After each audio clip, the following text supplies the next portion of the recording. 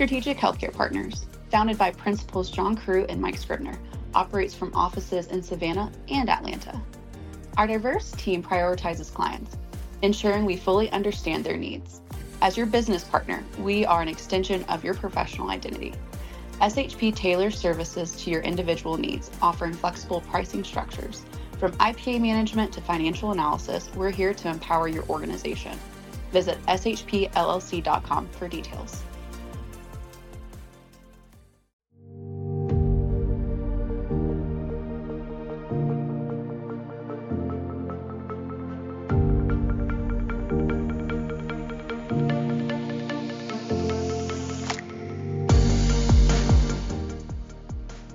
Today we are joined by Matt Defore and Randal Humphries, cybersecurity experts from Sumitsu, a Savannah, Georgia-based IT solutions company.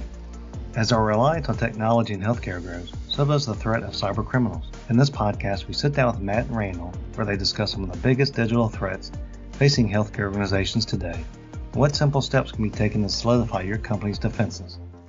Join us for this week's Beyond the Stethoscope, a conversation with SHP, as we dive into the world of cyber warfare.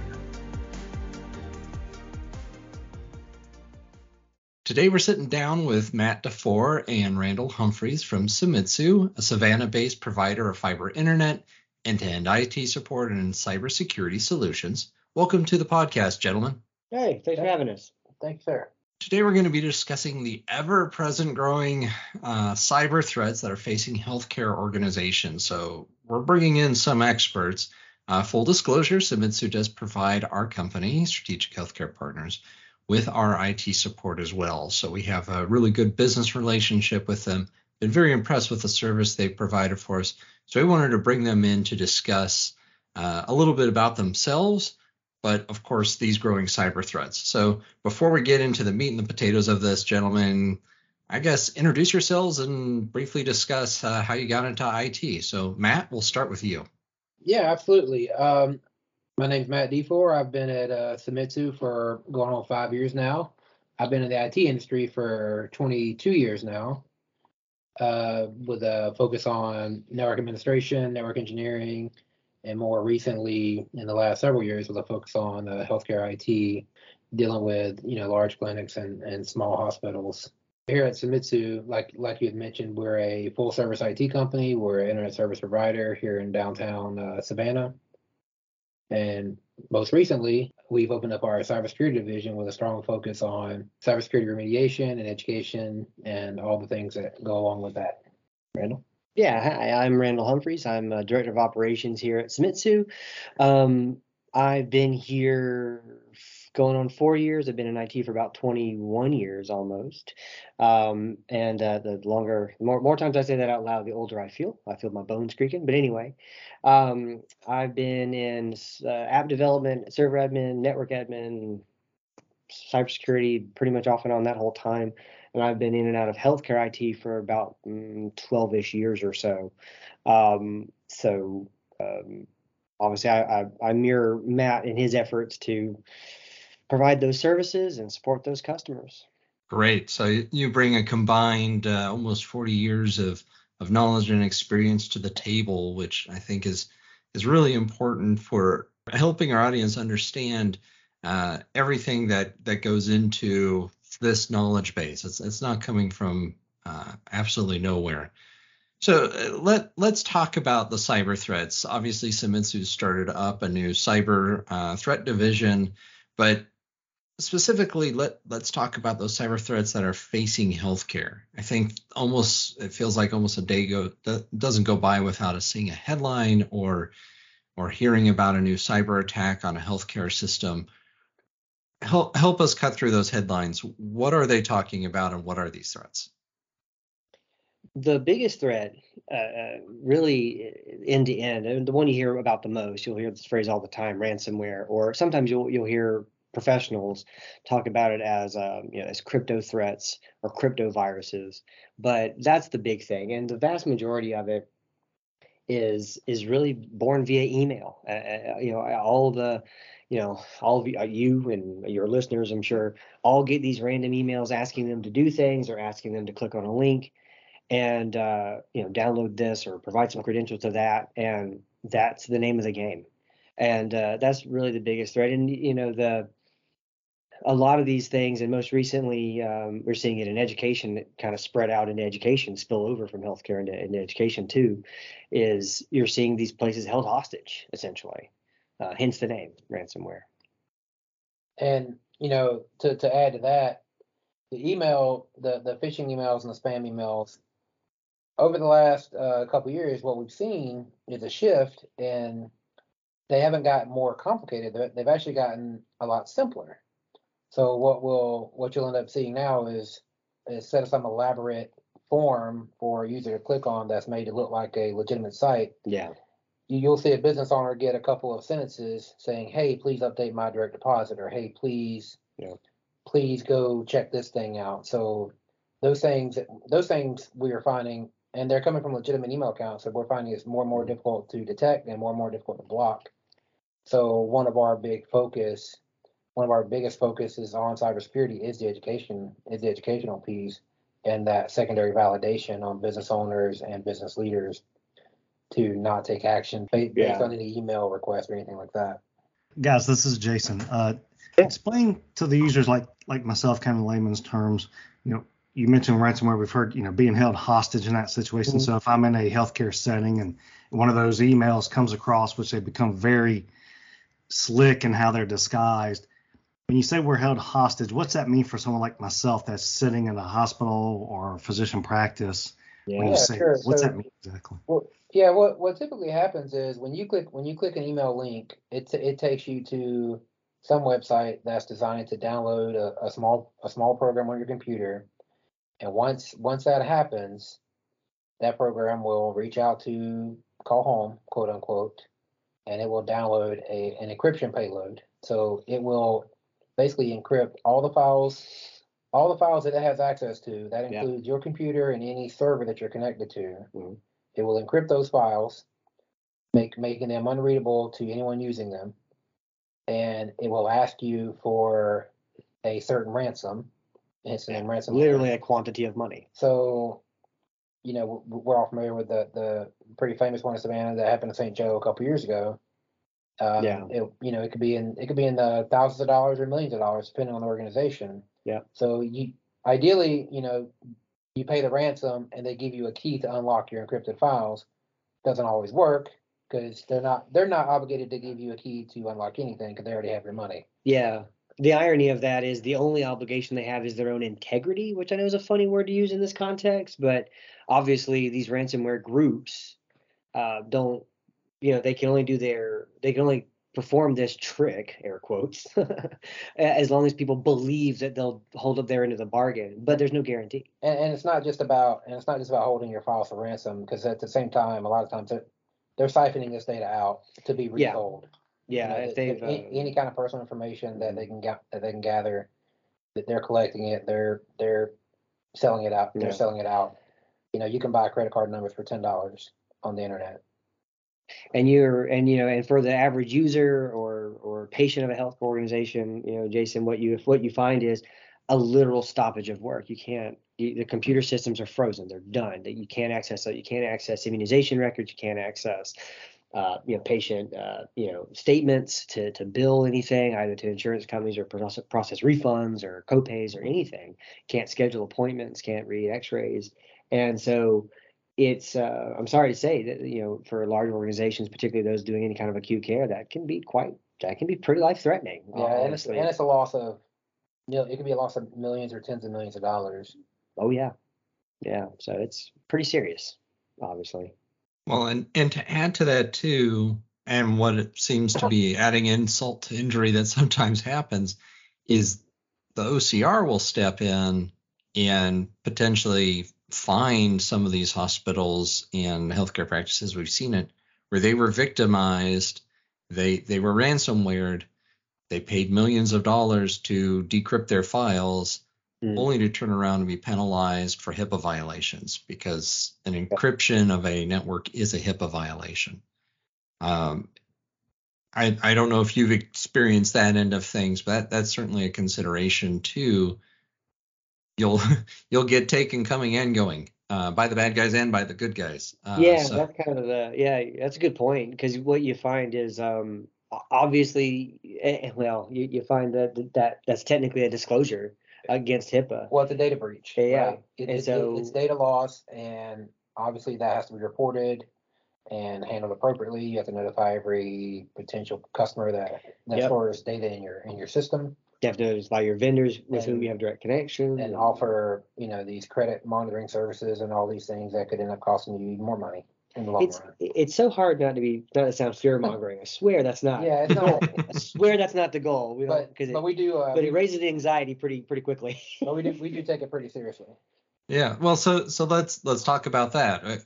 Obviously, we should be fearful of it, but we need to do things to mitigate what that risk is. Talk about how can organizations protect themselves? Do they potentially pour millions of dollars into sophisticated cyber protection systems with, slick ad campaigns? What's a practice or a hospital to do? Step one has to be education. Yeah, bar none. Because you gotta start there. Because your employees are always the weakest link in those kind of attacks. Yeah, but they're also your greatest asset, because they're the ones on the ground. They see it before anybody else sees it, and chances are they're the ones that are going to get targeted, right? They're not going to try to compromise a firewall or those things you see on TV or movies. They're going to send a random email to Mary in accounting or Bob, who's the charge nurse in MedSurg. That's who's going to get that. So those people being empowered and knowing what's going on and knowing what to do about it is key. So yeah, step one is definitely creating a culture around education, around informing people what's going on, what to look out for. Obviously, you want the technical controls are definitely step two. You want to make sure those things are in place with your antiviruses and your advanced. I call them advanced antivirus, but it's XDR, which is antivirus on steroids, and all your firewalls and and all the policies that go with it, especially around the principle of least privilege. If people don't have access to things they don't need access to, then they can't corrupt things by their own mistake, right? That's kind of the way I approach it. Is education has to be first, and then your technical controls are second. It's to back up the users. Yeah, to validate both your education and your technical controls, you've got to assess it. By engage some third party, even if you have in-house IT. It's not competitive; it's collaborative. Some people. I've been in-house IT. I know how that feels. And it can feel a little. You can get a little defensive. I'll admit it, but it's not that way. It's really to validate their good work. It's to validate everything you're doing, and to show you the opportunities where you can improve. So after you've got all those things kind of in place, and it's a never-ending process. It's iterative. It'll get better a little at a time, but doing it and committing to the process of that is key. Is really the whole plan. I mean, you can be sold a lot of fancy pants stuff, but at the end of the day, that's really the process. Educate, put in what you can technically, close what loopholes you can technically, and then be sure you assess that periodically on a good routine, and take do what you can with that to implement the good advice you find. So on the training or education front, whether you're practice or hospital, obviously there's different departments. Some are patient facing, some are taking calls from patients, some neither, right? Kind of more back end office, transactional type of employees. So I would imagine the training maybe is different, or what would you highlight as sort of what would the training plan look like? Would it differ on skill, department? No, what would that look like? I don't think so. I think I think across the organization, the training around, especially around cybersecurity, is kind of broad enough to apply everywhere. I don't know that you really want to differentiate between, let's say, especially in a hospital, like someone on MedSurg or someone in dietary, because they're going to get the same emails. They're going to get and they're going to log into, some of the similar systems. So having a broad knowledge on what to look out for benefits everyone. I don't think I would limit it down to or tailor it per department. I think a broad knowledge across the organization is fine. And you find and I find one of the bigger things to do is to build the confidence of those users, right? If something doesn't feel right or smell right, it's worth picking up the phone or dropping an email to somebody else. It's worth saying, hey, This doesn't, I never get this email. I never get this phone call, especially if they're patient facing, because that's probably the only thing I would add, or maybe add to that, Matt, was people who are patient facing, especially if they deal with people over the phone. It does happen where they'll get little scam calls trying to get them to go to a website, that's kind of picked up oddly in the last couple of years. Someone will call up, pretend to be IT or pretend to be something else, and try to get them to allow some kind of remote access. It's rare, but it happens, and definitely happens more than it used to be urban legend, but now we actually see it in the day to day a little more. And so that's kind of a thing where it just pays to be a little suspicious. And that may be a thing that you would highlight more people who would get, maybe who are on the phones all the time. But then again, Well, you're almost creating a business full of cynics, or a culture full of cynics. A little bit, yeah. You don't want to do that. I don't believe anything anybody tells me at all, unless no, and you don't want to do that. But you do want to say, if someone calls up and asks for something unusual or just strikes you as odd, it's probably worth verifying, validating, like you said earlier. So that's probably the only thing I'd add on to that is when you're public facing, there's more opportunity for that. Although I guess dietary's phones works too, but still. Okay. No, that's excellent advice. I'll kind of have my two pennies. No one is above training, right? Everyone from the janitor to the doctor to the CEO. And if you want to create a culture of training and education, make a competition out of it, right? There are plenty of platforms, including ours, the one that we offer, that assesses training on a point system. It tells you how well you did on your training. So, if an organization wanted to create a culture that prioritizes that kind of thing, turn it into a competition is what we've seen some companies do. Yeah, incentivize it. Amazon gift cards for the team or the person. Oh, that's great. That's great. Okay, I know we're kind of coming up on time here, so let's kind of wrap this up for the practice administrator, the hospital administrator who's listening to us right now.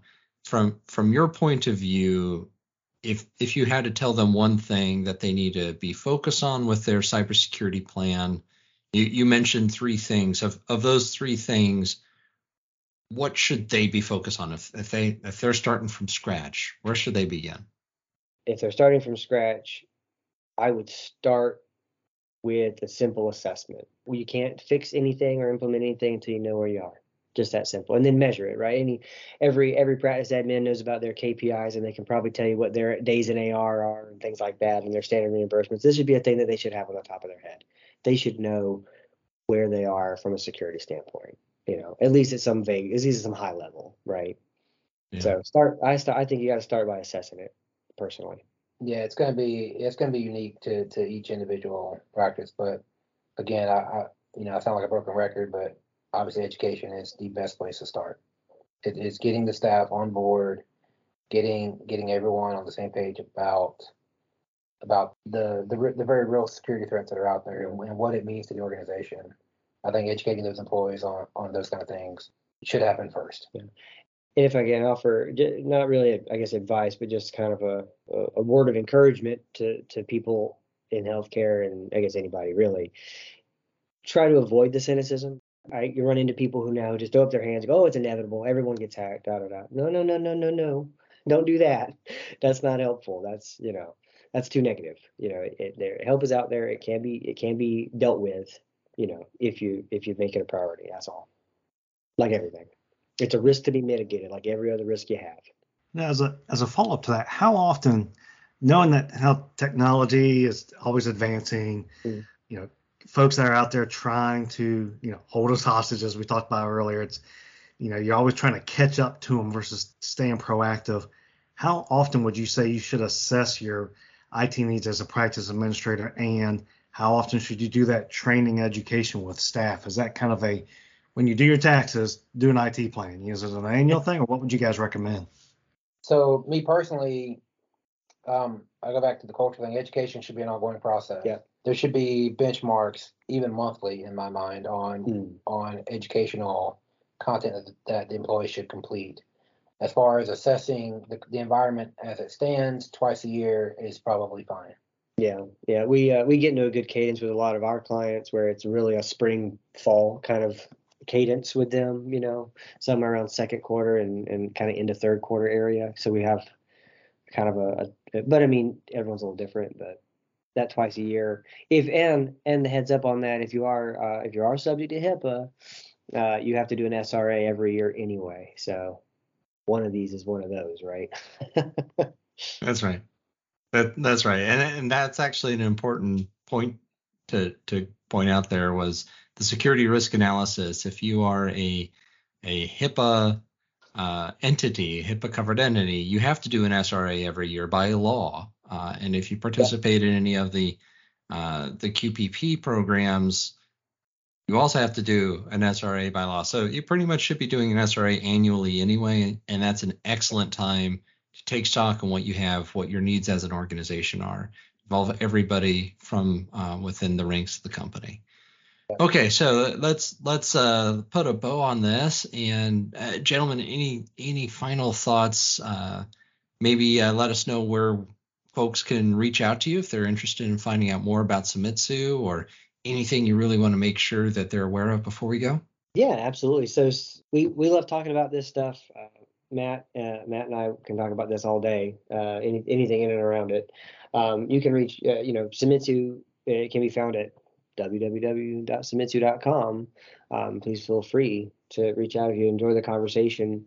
And we do assessments. A lot of times we'll do assessments for free, just to kind of have an initial conversation about it. So again, help us out there, guys. Those are reassuring words, and we'll certainly be putting links into the show notes for all of you who are not quite sure how to spell Submitsu.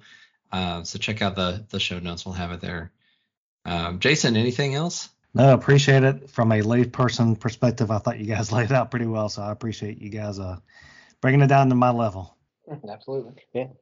Well, thank you for joining us today, gentlemen. Matt, Randal, I'm sure we'll be talking again here soon. So you have a wonderful day, and thank you all for tuning in. Thank you all so much. Thanks for having us. You've been listening to Beyond the Stethoscope, Vital Conversations with SHP, a production of Strategic Healthcare Partners. For more information about our podcast, including back episodes, show notes, transcripts, and more, visit our website at shpllc.com/podcasts. And I know you've heard it before, but please consider rating our podcast in your favorite podcast app. It helps make others aware of the show. And our podcast wouldn't be possible without our wonderful team of folks. Editing and production assistance by Nyla Weeb and myself, Aaron Higgins. And your episode hosts are Aaron Higgins and myself, Jason Crosby. Our social media coordinator is Jeremy Miller. Our executive producers are also our principals, Mike Scribner and John Crew. For more from SHP, consider following us on social media, including Facebook, Twitter, and LinkedIn. And as always, thank you for listening, and have a great, wonderful day.